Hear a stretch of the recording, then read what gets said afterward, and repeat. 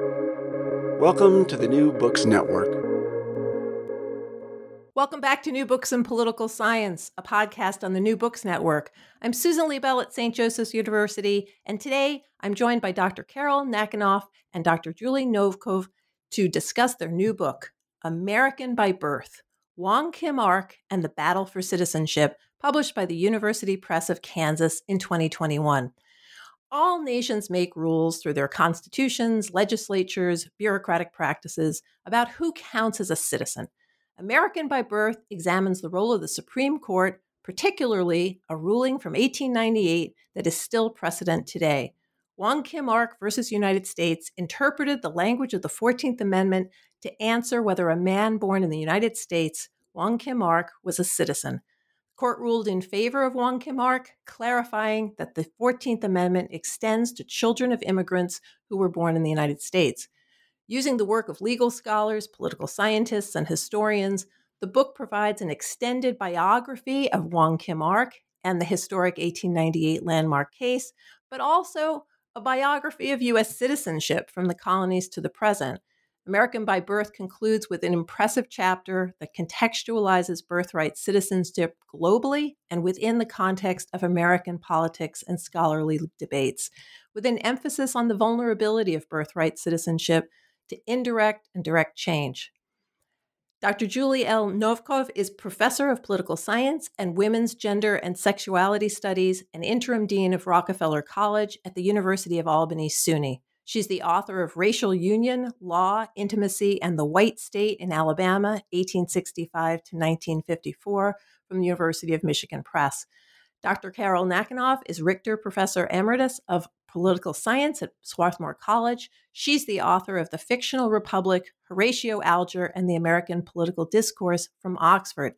They are also co-editors of Stating the Family, New Directions in the Study of American Politics from Kansas in 2020, and also co-authors of State Building from the Margins, Between Reconstruction and the New Deal from the University of Pennsylvania Press in 2014. I'm delighted to welcome both of them to the New Books Network. Thanks so much. We're very happy to be here. Thank you, Susan. You're welcome. So first, tell me a little bit about the origin story of this book. How did you come to write it, and how did you come to write it together? Shall I start? Absolutely, but you have to make sure you blame David Congdon for this. I will blame our wonderful editor, David Congdon, at Kansas, who asked us to write this book. It had long been a dream of his to have a book on Wong Kim Ark in his series at Kansas on landmark law cases and American society. It did seem to be a gaping hole. He asked us because we had written a couple of pieces on Chinese women, children, and citizenship, using a database of habeas cases from West Coast district and district courts. And so we agreed to do it, and you can talk about why we write together. Well, we write together, I think, because we're terrific partners. We had been traveling in the same circles and conferences for quite a while and decided that we might be able to collaborate fruitfully to develop an edited volume. And we got some people together who were working on questions of state building during the period between the end of the Civil War and through the Progressive Era, an era that we've both written about independently. And we enjoyed working together so much that we started working not just as co-editors, but as co-authors on this project involving Chinese women and children and their struggles to get into and remain in the United States. And the rest, as they say, is history.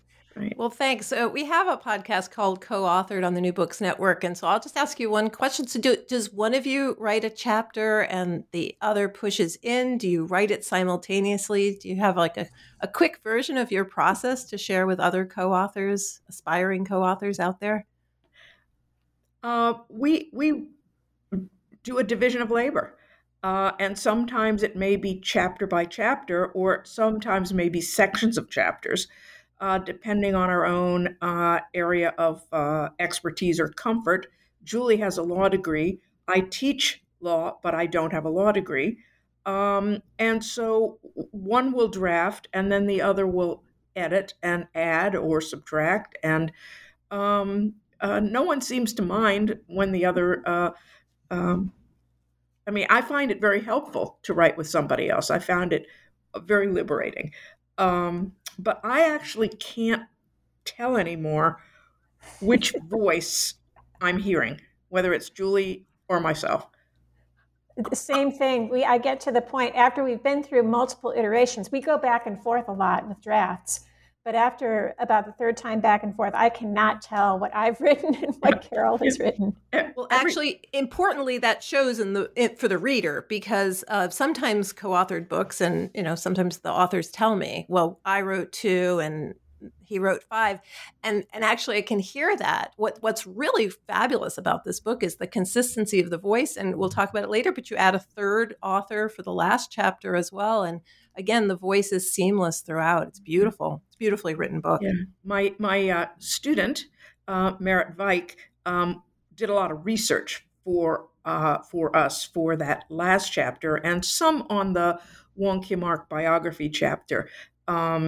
And every now and then I'll find a word that I know I don't use very often, and I said, "Oh, Julie must have written that sentence." But well, the book is complicated, and we will not be able to do it complete justice in the time that we have. But we're gonna give it a shot here. So you begin by really trying to tell us how we get to the 14th Amendment, or of how it is that we understand citizenship in the United States. So you try to lay out those foundations early on, so that and as I see it, by the time you get to the chapter of like who is Wong Kim Ark, in fact, all of this is in Wong Kim Ark, which is one of the structures of the book that I just love so much. So tell me a little bit about the foundations of American citizenship, what it is that was there that is built upon by the court by the time we get there. So what does citizenship look like in the United States? What are the basics? Well, it's really fascinating because I think there are 2 stories you can tell about citizenship in the United States in the antebellum era. There is one story that's rooted in English common law, going all the way back to Calvin's case.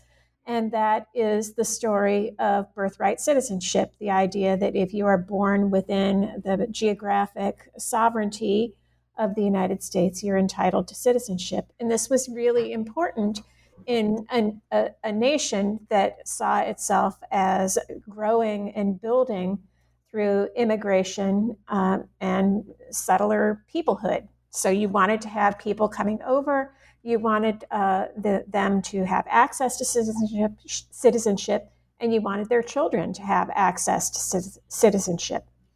But at the same time, there were real questions about how this principle was going to transfer with regard to people who were not considered to be white. So Native Americans did not have access to citizenship on these terms at all. Slaves obviously didn't have access to citizenship, and free black persons had to struggle to get access to citizenship in states that recognized their status.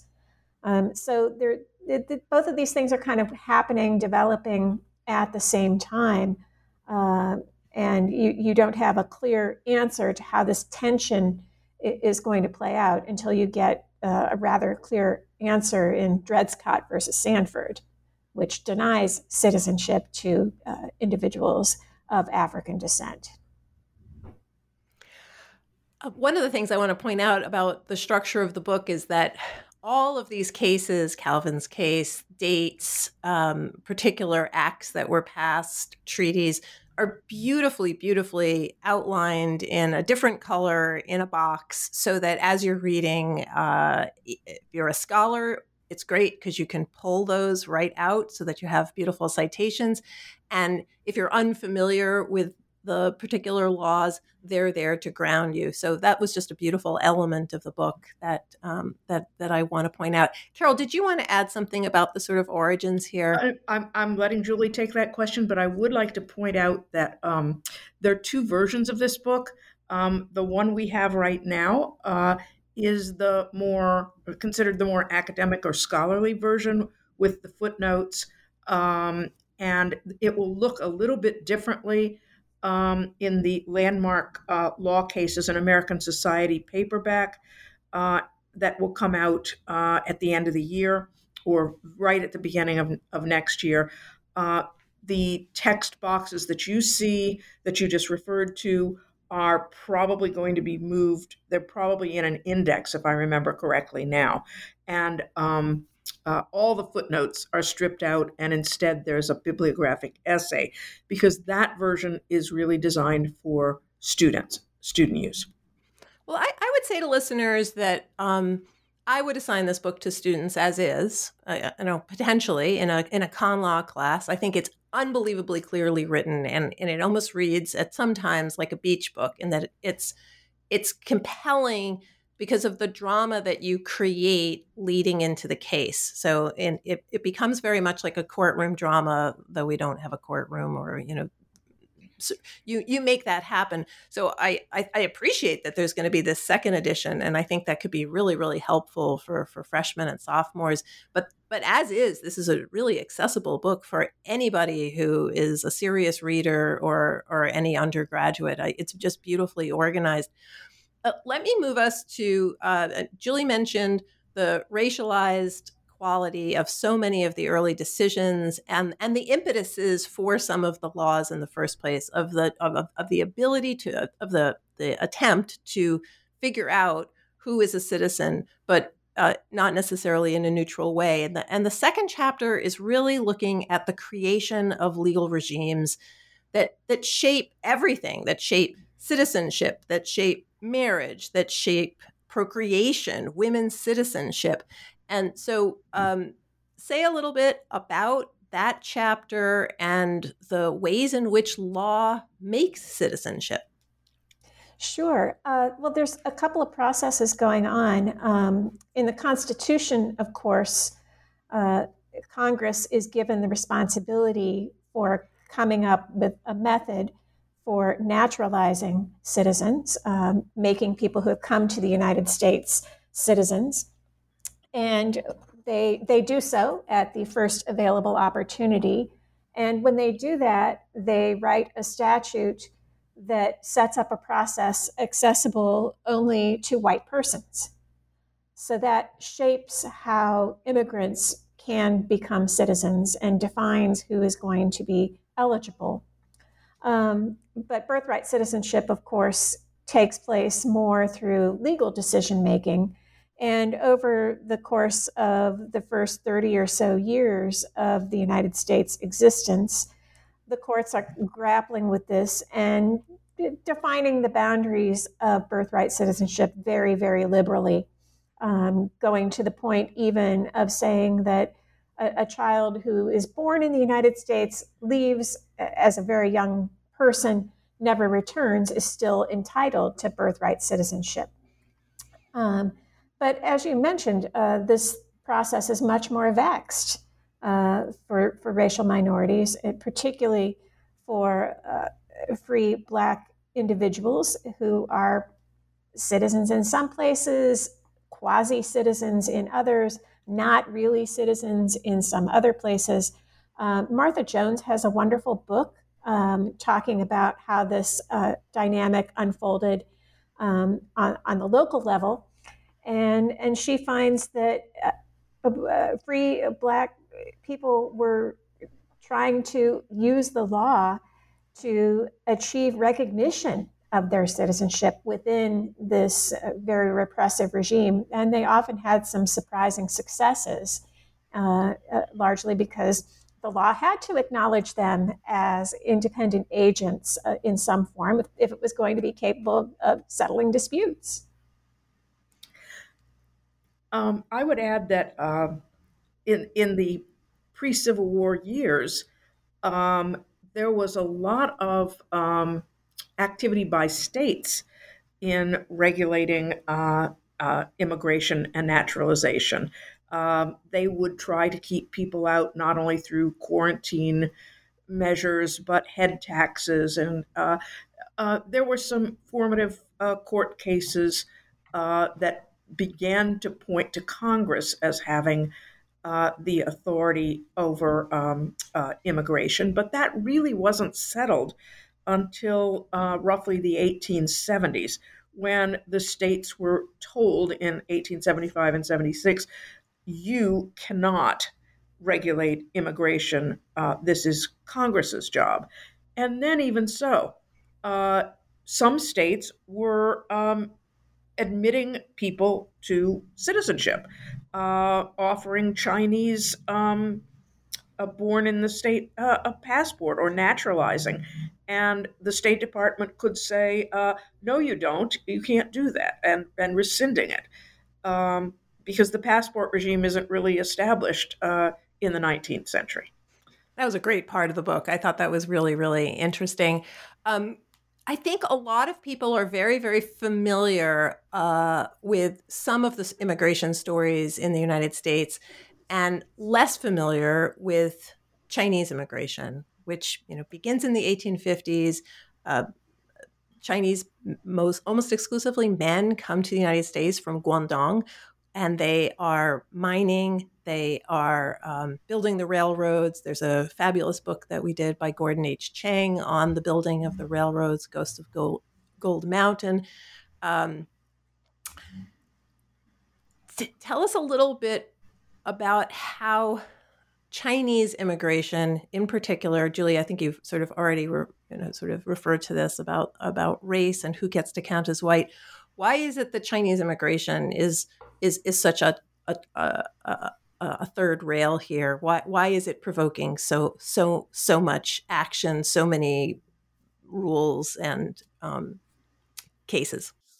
Before I answer it, I want to point out there's another really, really good book that came out this year and that I just had the privilege to review for the Journal of American History by Mei Ngai, The Chinese Question, the Gold Rushes and Global Politics.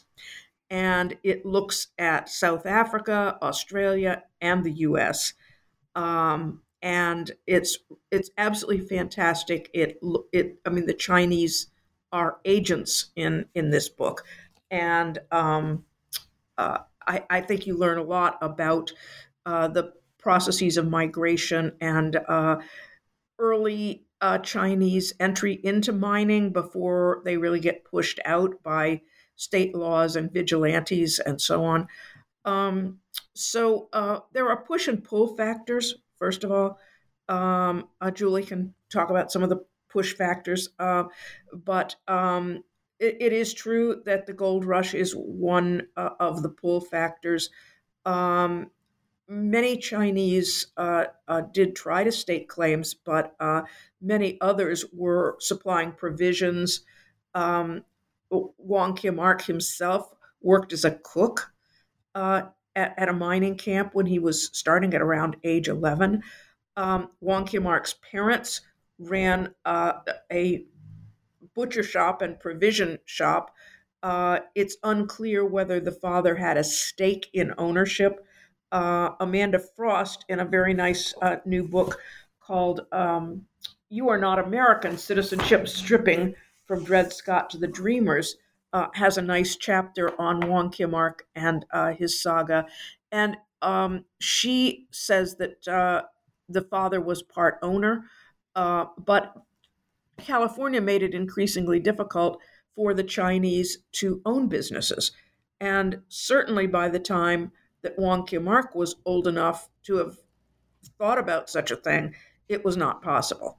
I'm going to let Julie speak. Sure. So on the push side, you had a lot of economic disruption and some political disruption in Guangdong, which created incentives for many Chinese in that region to try to exit, to go to places where the men could go, establish themselves economically, and then provide support for their families. This tied in really effectively with the American need for cheap, docile labor, as they perceived it. So you had this conjunction working very effectively to pull a large number of, again, mostly men, from Guangdong to the West Coast to do a lot of this labor. But of course, this then provokes both labor protectivism and racialized resistance to the immigration that was taking place. And you see the rise of anti-immigration political forces, at first really concentrated in the Democratic Party, but then expanding to be really a regional phenomenon. And people are fighting to exclude and resist Chinese immigration in a lot of different formats. You see political resistance leading to attempts to legislate on the state level, which leads to some conflicts over how much states can do versus Congress. When the Supreme Court makes it clear that the states don't have the power to regulate immigration independently, then the political pressure moves to Congress, and you see a lot of pressure to get Congress to legislate against Chinese immigration and restrict it. But at the same time, you see political violence exercised against Chinese immigrants. There's a great book by Beth Lou Williams entitled "The Chinese Must Go" that shows the effect of this concentrated, focused wave of political violence that is intended to encourage the Chinese to leave the areas where they are, and ultimately to leave the United States. Carol? Yes, I forgot to add that one of the real drivers was the sense that the Chinese were not assimilable. There was a sense that they were a moral threat, moral and economic threat. Labor felt that they were they believed, and this was, as Nguy points out, this was a myth. They believed they were unfree labor, that they were brought here by force, or that were very much akin to slavery, and we had just gotten rid of slavery, and we didn't want unfree labor competing unfairly with free labor. There was a sense that the Chinese were, stereotyped as, smoking opium and engaged in polygamy and prostitution and all sorts of other perversions. And they stuck to themselves. Well, they stuck to themselves partly because they weren't allowed to live anywhere else, but they were seen as, unlike Korean Americans who were generally wore Western dress, converted to Christianity, these people were seen as a people apart. So I wanted to add that little bit. And as a people apart, there are these laws passed primarily on the West Coast in the places where the Chinese had come to perform all of this different kinds of labor and establish businesses, increasingly independent businesses. There's hostility towards them. There are ordinances passed about laundries that are applied in a way that is racial, and the Supreme Court calls out this. There's a series of cases that you beautifully describe that bring us to this place. A lot of people are very familiar with the NAACP's legal defense and the creation of precedents leading to Brown versus Board of Education's overturn of Plessy v. Ferguson. I don't think they're as familiar with the 6 companies and the kind of legal defense that was put up for Chinese individuals. So before we go to Wong Kim Ark and his case, just say a little bit about these cases that come before and the role of the Chinese community in providing remarkably elite defense and careful strategies and resources so that the Chinese could be successful in court. They didn't have political power because they didn't have the vote to lean on legislatures, so they were dependent upon the courts. But how did they make use of that resource? I think Julie should talk about the cases, and I can say a bit about the lawyers and that legal mobilization. Yeah, I mean, the cases, it's pretty straightforward. They have the best lawyers in the business, and they are fighting a concentrated, dedicated legal campaign that is both focused on winning individual victories and enabling Chinese who've been detained to get release and come into the country through the mechanism of habeas corpus. But at the same time, they are looking for ideal cases to litigate all the way up through the appeals process so that they can challenge policies and congressional regulation at the Supreme Court level, hoping to get the most restrictive laws either limited or overturned. So it's a comprehensive, very large litigation campaign that at one point really swamps the Ninth Circuit with cases. Judges complaining that they're having to work late nights to manage all of the individual habeas claims that they are hearing. It's very interesting that there seem to be a lot of different motives that draw lawyers to these cases. The Chinese 6 companies from the 1880s virtually always had a lawyer on retainer for the Chinese, at least one. And it was lucrative business at the time, but it was also extremely unpopular business.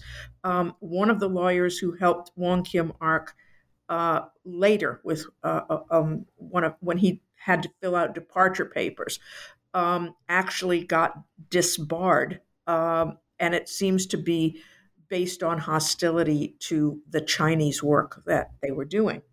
But Leland Stanford, and was some of his lawyers were involved. The steamship companies that brought the Chinese to America to do work, to do the railroad work, and so on, were involved. And it was in their economic interest to try to get these people landed, because if they were rejected, they had to be sent home at the expense of the steamship company, i.e. of those who brought them there too. So Wong Kim Ark himself had access to extraordinary legal talent. Some of these people had served in national presidential administrations. Some of them had been senators and governors and whatnot, but they were prominent. Many of them were prominent people. And so this was a highly organized and mobilized effort. The 6 companies even tried to challenge the 1892 Geary Act in court. It backfired on them, but they thought that they could mobilize that challenge. There was a recent article, I cannot for the life of me find it at the moment, but somebody has recently looked at these lawyers and their litigation strategies more comprehensively. We'll get it into the show notes, Julie. Don't look for it now. We'll get it in, though, and we'll get a link to it so everybody can find it.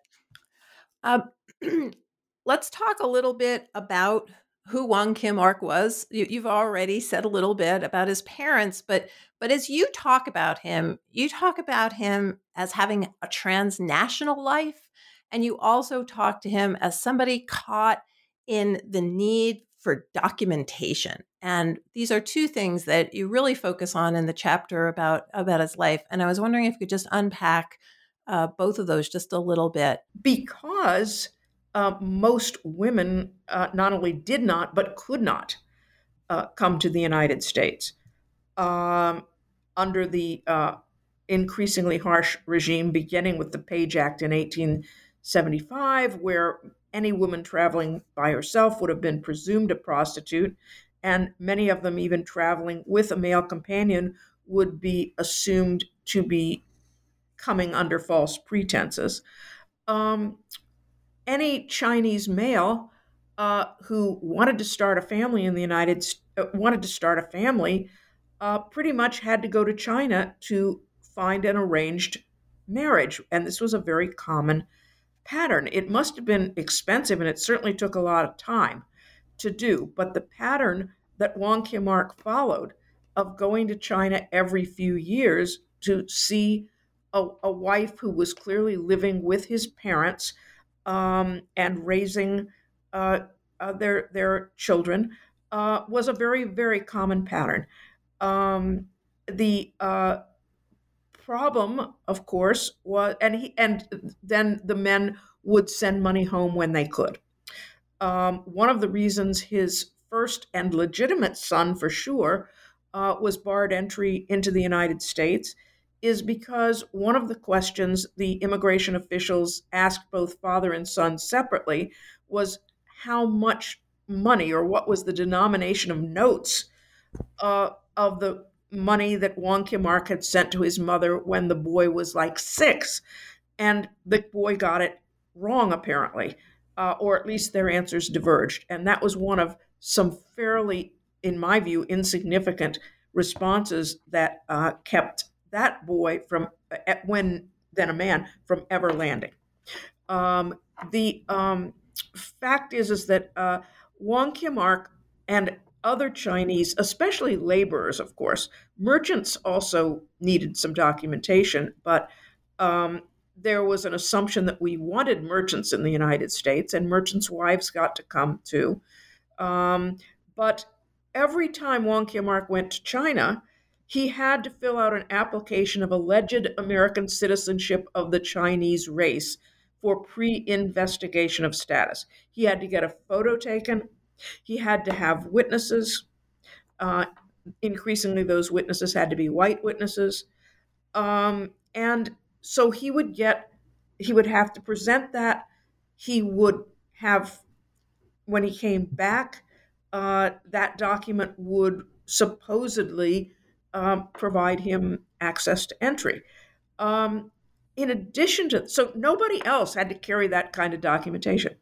And just to, not to interrupt you, Carol, but what is really wonderful about the book is the way the cover and the images in the book underline everything that you just say, because you have the documents, you have those photographs, you mark the changes in his hair and his dress. You can see the languages that have to be represented, who has to be brought to sign these documents.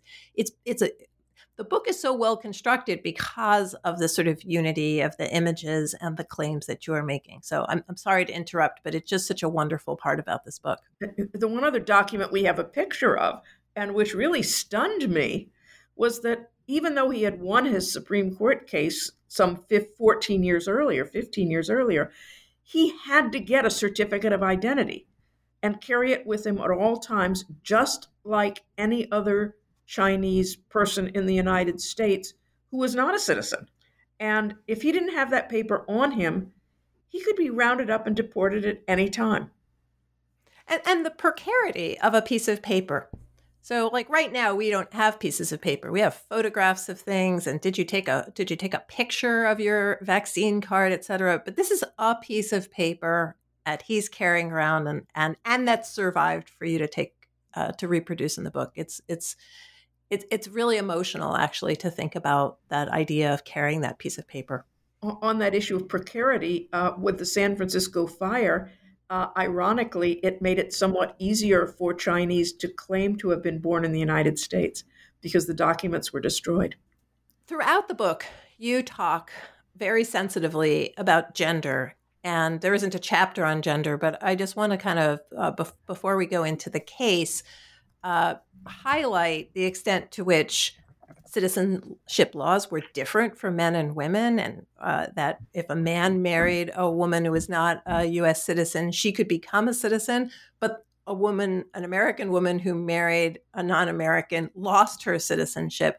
And you're constantly weaving that into the narrative, the extent to which procreation, for example, Wong Kim Ark's procreation has to take place in China because he can't bring over his wife, and his wife can't immigrate because she's not a merchant, because she doesn't have these quote unquote desirable characteristics that the law has set up. And I just want to highlight that this is a book in which gender is mainstream. Gender is on every page. It's not a separate chapter. It's something that's woven through. It reflects the amazing work you've done in previous books, but I want to highlight that for listeners as well. All right, let's turn to the case. One of the things, as I said earlier, that I love about the book is that by the time you get to who is Wong Kim Ark, you realize that Wong Kim Ark is the perfect representative of tens of thousands of Chinese that have come, and I loved that, and how you made that happen in these very complicated stories all come together in him, and the complicated precedents and the earlier laws also come together in him, because all of those precedents are at play now before the Supreme Court, and all of those laws are the context in which they're deciding. So we have a majority opinion, we have a dissent. They are both very spirited. They are both arguing that they are, in fact, representative of text and of legislative intent in the 14th Amendment. Tell us a little bit about what's in the majority opinion and the arguments that are made there, and then we'll turn to the dissent. Sure. It's notable that Justice Gray, Horace Gray, is the author of the majority opinion, because of all the people on the Supreme Court at that time, he had the strongest profile in understanding questions of sovereignty. Those were questions that had fascinated him for years, going back to when he was an attorney and when he was a judge in Massachusetts. So he's a key figure here, and he had written a previous opinion for the U.S. Supreme Court considering a claim for citizenship by Native American Elk, who had claimed that because he had left his tribe, he was entitled to be considered a citizen. Gray wrote the majority opinion in that case, finding that Elk was not indeed a citizen. He was not entitled to birthright citizenship, but he did so by situating Native Americans' relationship with the U.S. government in a different way than other kinds of sovereign nations' relationship with the American government. So Gray draws this majority opinion for the court, and he really roots it in American, going back to British common law. He goes all the way back to Calvin's case. He traces through this history of recognition of birthright citizenship to the period before the 14th Amendment, looking at all of those cases that found that individuals of white ancestry who had been born in the United States were indeed entitled to citizenship. And then he reads the 14th Amendment as simply writing this proposition into the Constitution and confirming it, but noting that it had strong roots in previous constitutional development and recognition. The 14th Amendment then simply codifies this principle, but he looks also at some of the debates around the 14th Amendment and points out that the brief debate over the Citizenship Clause did acknowledge that the way it was written was going to recognize citizenship for a number of different racial groups that had kind of questionable status under American law and in American culture at the time, including the Chinese. Thanks, Julie. I found it very interesting the way you gave some personality to these 19th century justices that we're not all that familiar with. Justice McKenna was actually at St. Joseph's as a little boy. He doesn't make a decision in this case. He is involved in a lot of these discussions as a legislator and as the Attorney General. And so it's funny. I wish he had voted in this case, but he didn't. You really fill out their personalities and you give us just some idea of where they stood on earlier debates so that we can really understand them. And I appreciated that so much, especially what you did with Justice Field. Justice Gray takes a lot of the same history and weaves it into a dissent. So take us through some of the highlights of the dissent in this case. Well, the dissent we've got here is it's Field, right? I'm now confused. Anyway, we can check that. But the dissent takes a completely different turn. Rather than looking to that common law history, The dissent doubles down on let's look at this through the lens of international law and try to understand sovereignty and belonging in that way. And that leads to this conclusion that at least people like Wong Kim Ark are not entitled to birthright citizenship. The problem for the dissent is figuring out a way to ensure, quite frankly, that the Chinese are not going to be able to be considered birthright citizens, but it's not going to undercut the claims to citizenship of the many, many children of white immigrants. So how do you kind of square that circle? One way is just to focus on Wong Kim Ark, on his situation, and to look at the 14th Amendment through that lens. But ultimately, you have to have an explanation for why you're not going to extend citizenship to descendants of Chinese, but you are willing to extend citizenship to children of other parentage. And ultimately, the dissent comes down to the question of assimilability. Can these people ever be real citizens? Can they ever be full members of the American polity? And the answer for the dissenters is no, they can't. They're too different. They cannot really embrace and embody American values. One other quick note about the dissent that may be distressing for some people to hear is that the famous Justice Harlan, author of that famous dissent in Plessy versus Ferguson, his passionate defense of equality rights for Black Americans, is on the other side in this case. He apparently bought into, at least at this point in his life, the notion that the Chinese were fundamentally unassimilable, and he distinguished them sharply from Black Americans. I'm so glad you write separately. Pardon me, Julie. I'm so glad you mentioned that because, in rereading Plessy and rereading Harlan's, remarkable dissent there, he has the line that says, we're not talking about the Chinese, like they're different. We're talking about Black Americans. We're talking about people who are American. Carol. Yeah, Harlan does have that line in Plessy and seems to think that Congress has the right to exclude, which they have already done, the Chinese. And therefore, because he seems to think they are unassimilable and has, in many of his decisions, was not particularly sympathetic to the Chinese, as I think Gabriel Chin has shown. He felt that this was a wrong-headed decision by the court. And it was Justice Fuller, by the way, who penned the dissent. Field had left the court, and McKenna had replaced him very recently. And I think it was that McKenna had been on the court a very short period of time. I think that's why he didn't participate. Yeah, I think he wasn't present for the arguments, but thanks so much for that clarification. Julie, was there anything else on the dissent that you wanted to underline? I mean, you've done an amazing job in the book of just showing how open the Supreme Court justices are about talking about race. I mean, they are comfortable saying this group is white, this group is not white.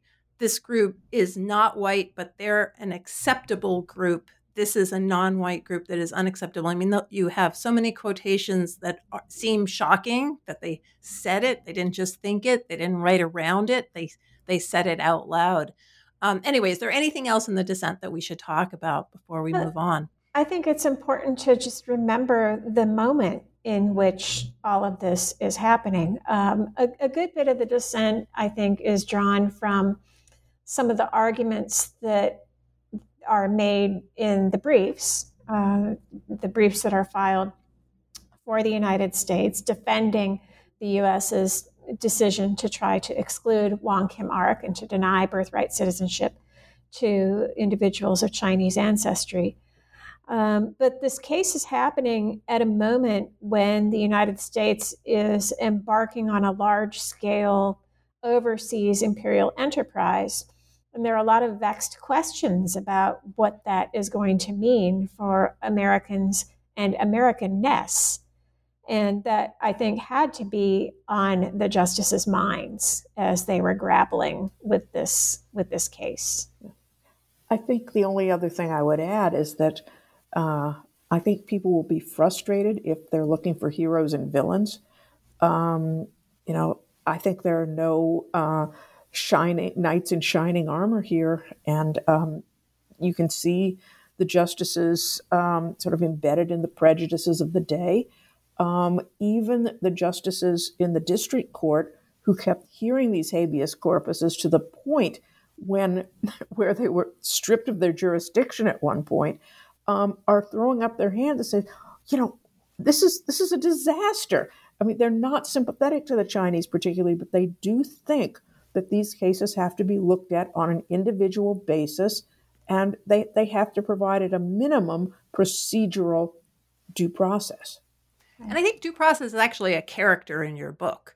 The due process comes back again and again. And I love, Carol, that you brought up that part. I thought it was fascinating the way the individual justices said each one of these people has to have a hearing. And that the way you present it throughout the book is that there's this tension. There's the Supreme Court and there's the 14th Amendment. And then there's the Congress and the executive and the laws that they're passing, and that they're in tension with each other. And so you have the courts saying, well, you want to exclude people under these particular criteria? Great. Well, now we're going to have to look at them in each case. You can't actually just deport them under a generalized category. And I think that tension is another really fabulous feature of the book, as is, Carol, just to underline what you said, the fact that there are no uncomplicated characters in the book. You do a fabulous job of showing that, and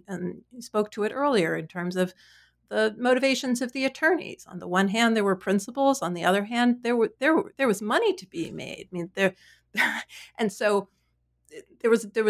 I just love the complexity and the nuance of the book. So Wong King-art was one man, and this is his case, but this creates a precedent for everyone, as opposed to the smaller decisions that get made at a district court level. It establishes the precedent for thousands of Chinese who had been living in the United States and had been born in the United States. The book moves on to talk about what you call the intermediate history between this incredible precedent in 1898 and then what will come later in more battles about who can count. One of the things that you're focused on here is this, as I said, tension between Congress closing borders and creating limits and this case and the principle of birthright citizenship. And you're particularly concerned with the extent to which birthright citizenship can actually disrupt white supremacy, or whether there's just too many avenues for that to happen. Anyway, once the case is decided, lots happens. People do not just say, oh, well, that's great. So, and Carol has, both of you have already alluded to the fact that the Spanish-American War means that Puerto Rico, Guam, the Philippines are now, what are they? They're part of the United States, but are the people who live in those areas citizens? So take us through a little bit of what happens after the case in terms of who gets what the political reaction is to the case, and what these new territories mean for birthright citizenship. Let me start with one thing that I want to make sure that I get across. It's not clear how many people were rendered birthright citizens by Wong Kim-ark. A newspaper account at the time said several thousand. what's really curious to me, and I know Amanda Frost is, and Julie too, but I know Amanda Frost is trying to track this down. Congress didn't do anything about derivative citizenship. In other words, Wong Kim Ark, as a male U.S. citizen, even though his children were born in China, his children could come claim to be U.S. citizens. The first one, not successfully. The others, including one who turns out to be a paper son, although we didn't know that. I only recently learned it. And just explain, Carol, what a paper son is for the uninitiated.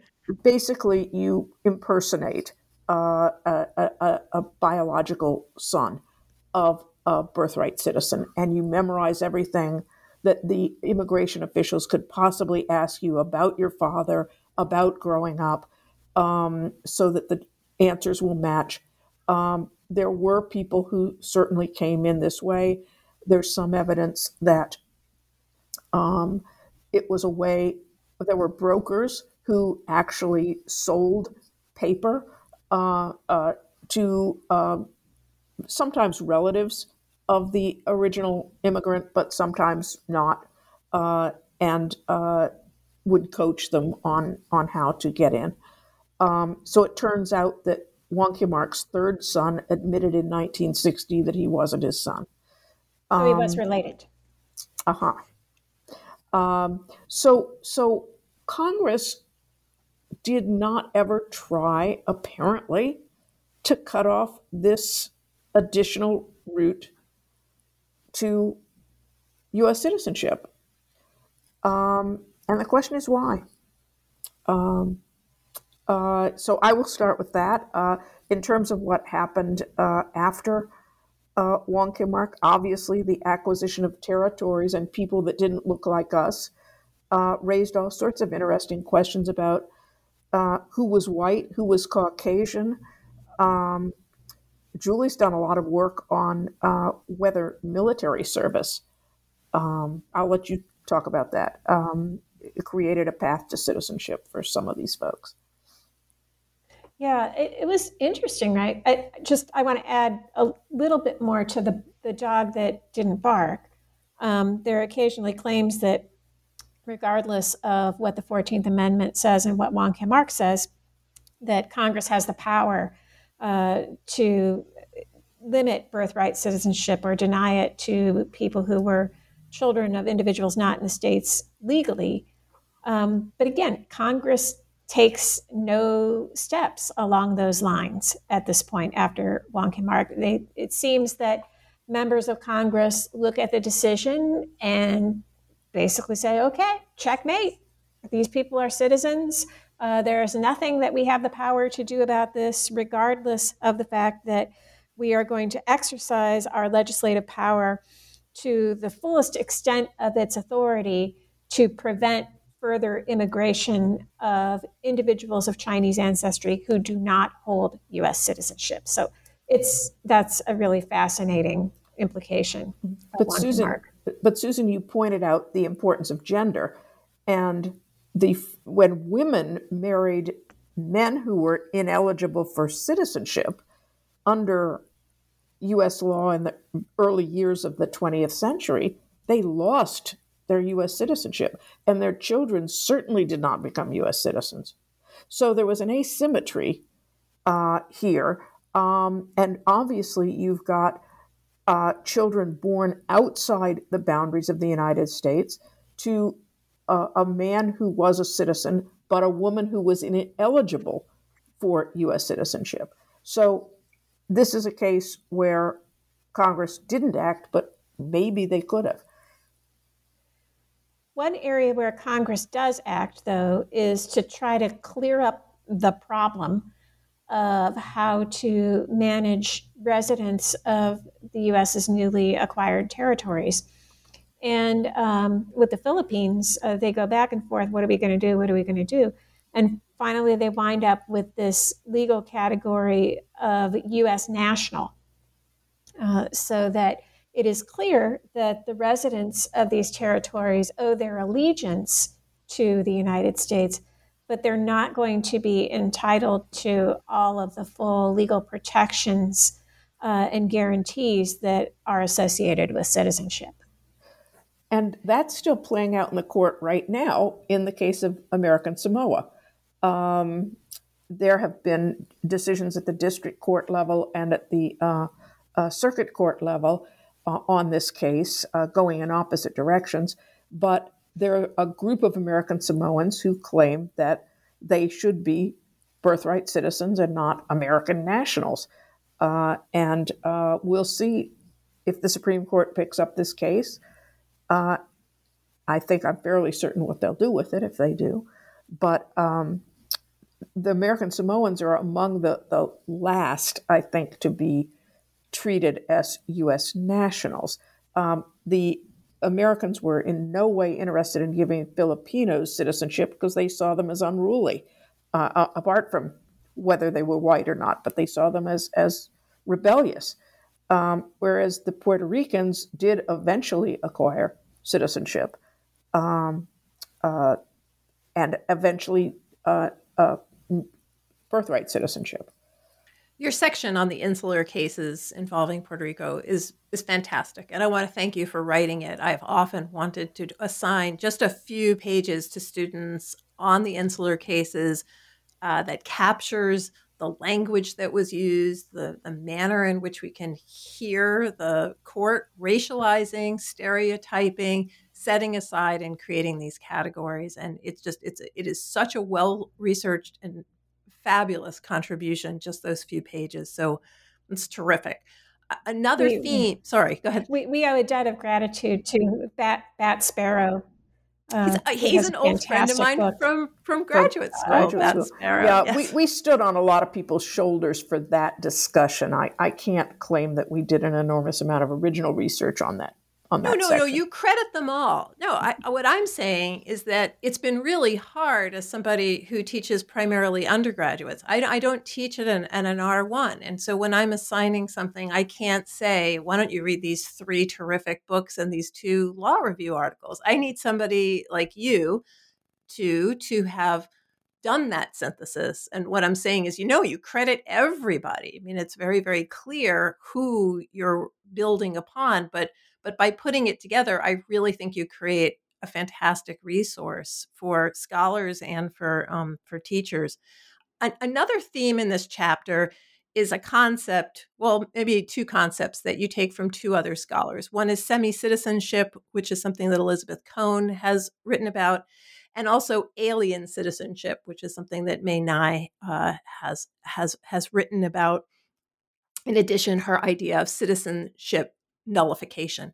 So it's a huge theme. Those are 2 great scholars. But say a little bit about how in this aftermath of Wong Kim Ark, we see this kind of semi-citizenship. We see this kind of citizenship nullification. Yeah. I mean, just because birthright citizenship existed for people of Chinese ancestry did not mean that their hold on that status was completely secure. As Carol's mentioned, what you get is a documents regime where that citizenship is always a little bit contingent. It is never assumed. And people who are not able to establish it are at serious risk from the heavy hand of the administrative state. And I think Mei Nai especially is interested in the presumption that one is not a citizen on the basis of ethnicity, for example.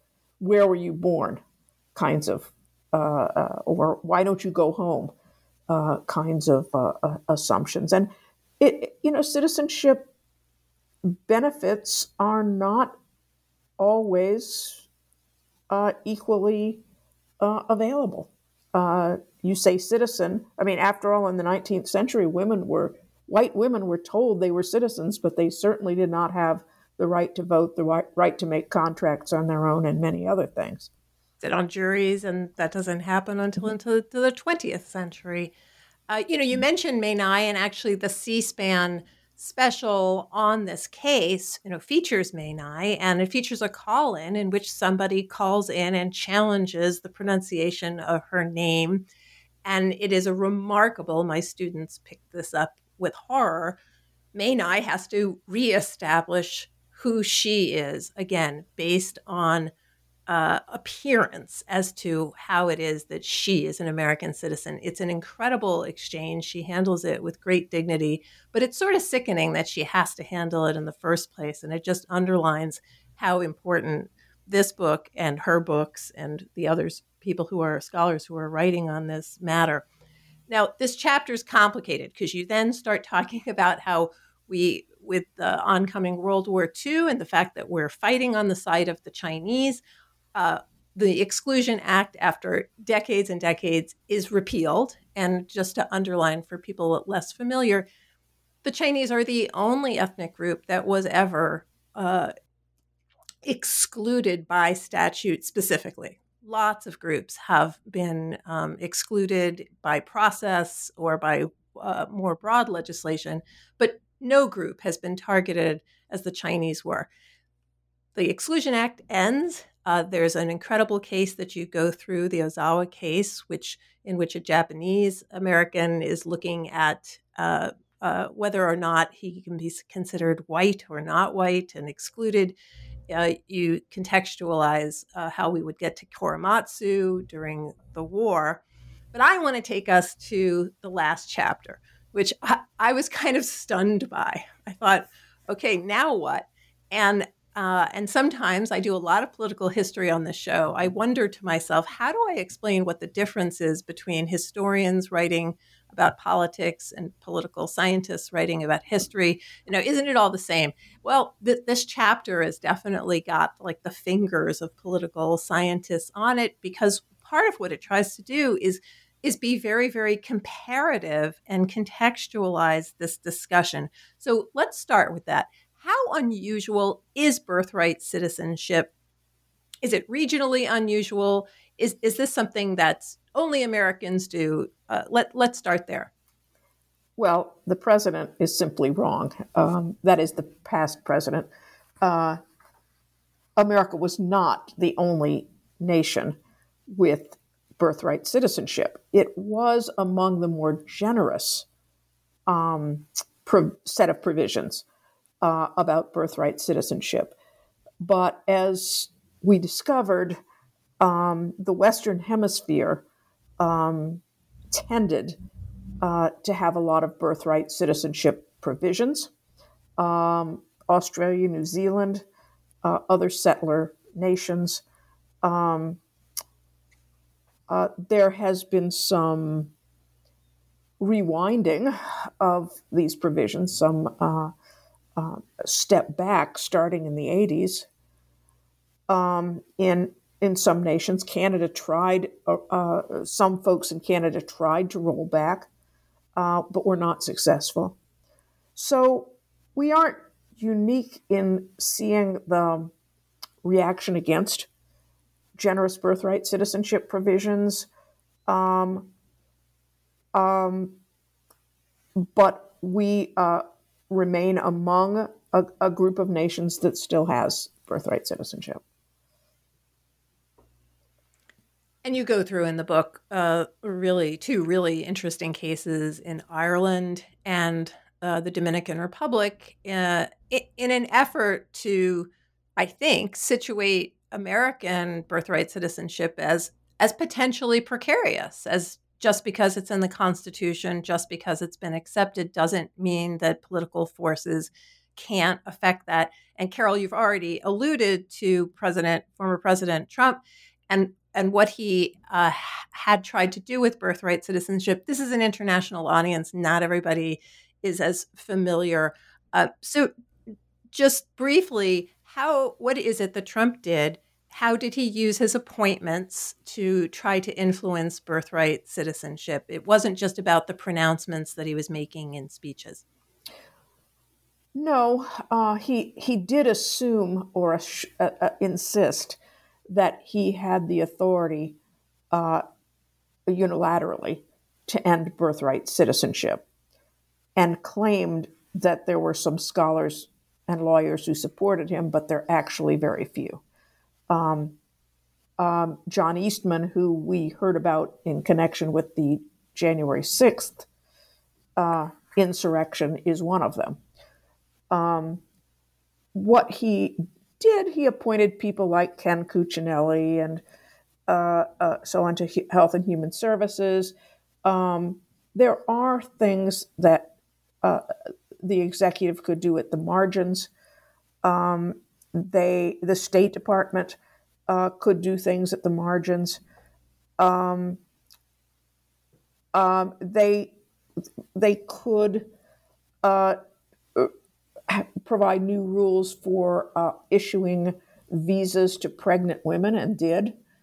Women who might be sufficiently pregnant that they'd give birth during the course of that say, 90-day tourist visa.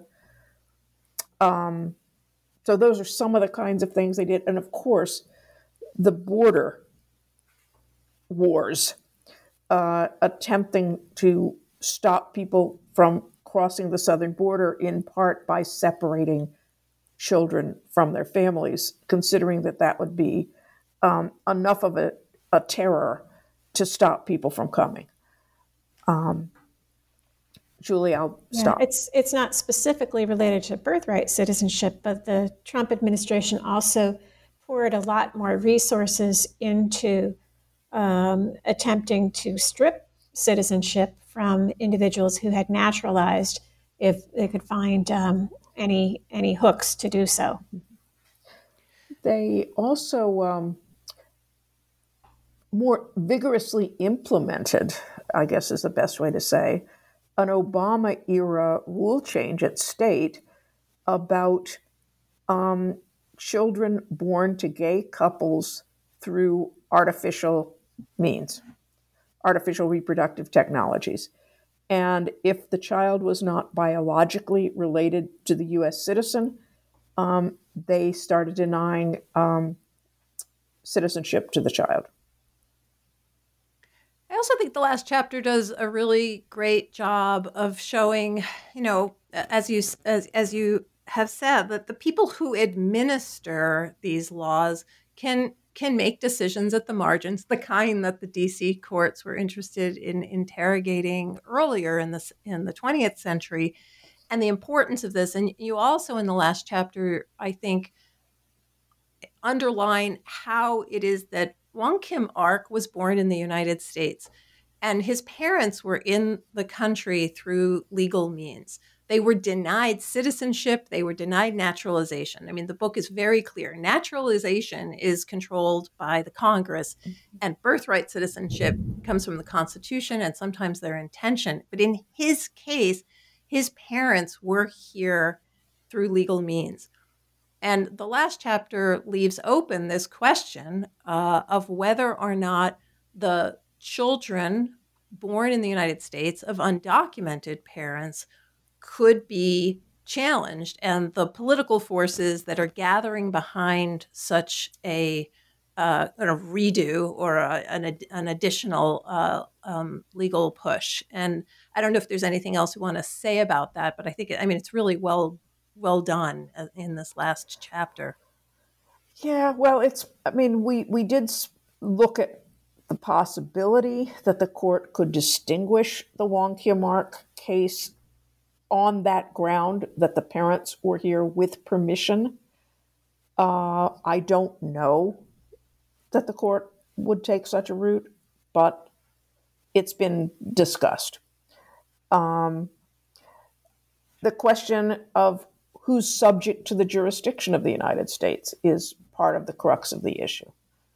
Julie, you want to say anything about that? Yeah, I mean, the theory, right, is that if individuals have come to the United States without documentation, that they are intentionally withholding themselves of being subject to the jurisdiction of the United States, and therefore that relationship doesn't hold. Their children should not be considered entitled to citizenship. to that claim, I think we would respond, well, let's look at what was going on in the United States at the time that Wong Kim Ark was decided. We know that this was the moment in time that, as Mae Ngai points out, we get the first real construction of illegal immigration on the national level. So Congress was aware that there were individuals, Chinese individuals mostly at this point, who were in the United States who were not supposed to be in the United States, who were not permitted to be in the United States. And Congress established procedures for removing them and handed these procedures over to the administrative state and enforced that process.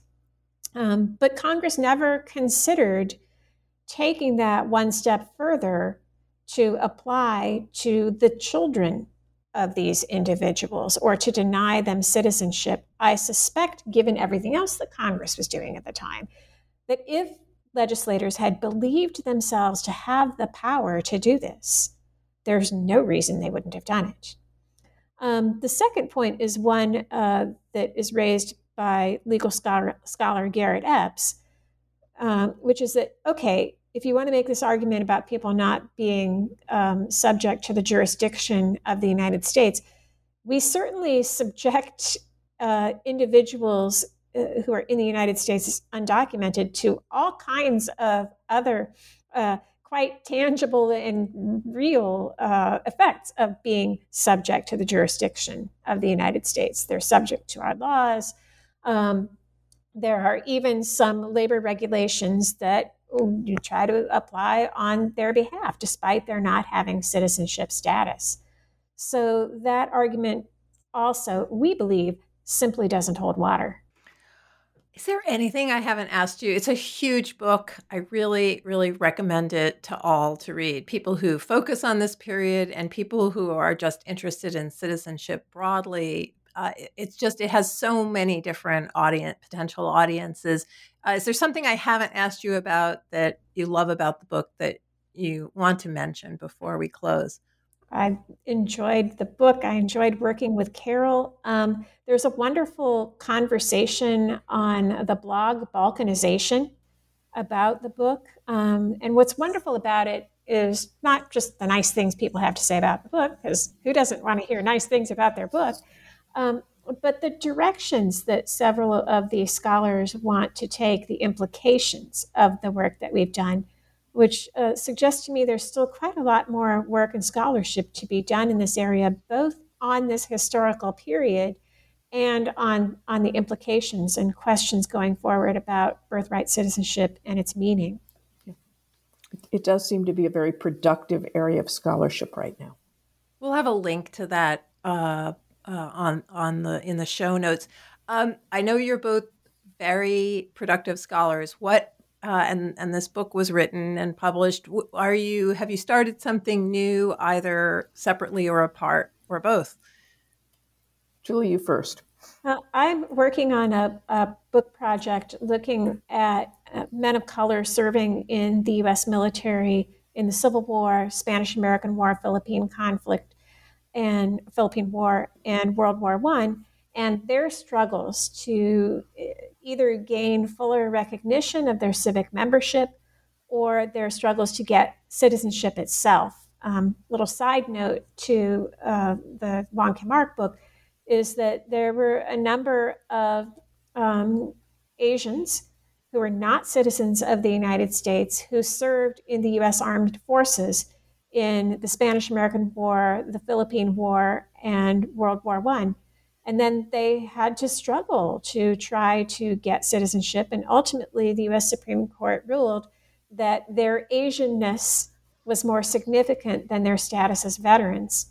So I'm working on pulling that story together and telling it to understand both the way that citizenship and belonging were understood in the American state by policymakers, but also to look at the way that advocates for these groups thought about these questions of service and belonging and the ways that they remembered military service and tried to bring it forward as a pathway to gain recognition.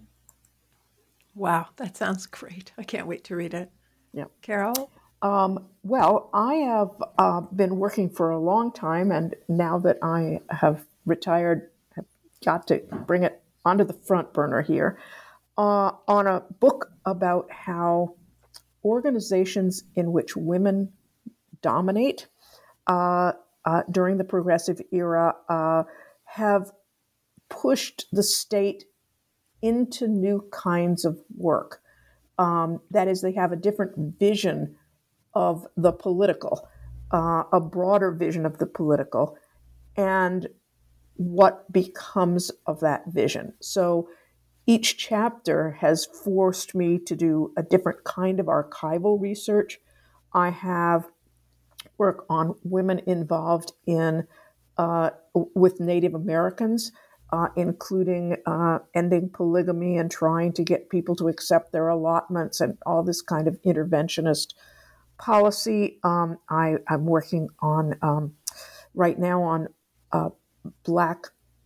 organized Black women and daycare, and there's a chapter on Protestant home mission women and their work with Chinese women and girls in San Francisco. And that I had been working on when Julie and I decided to work on Chinese women. So there are a number of chapters. I have to get it finished. Well, I look forward to interviewing both of you for both of these terrific books.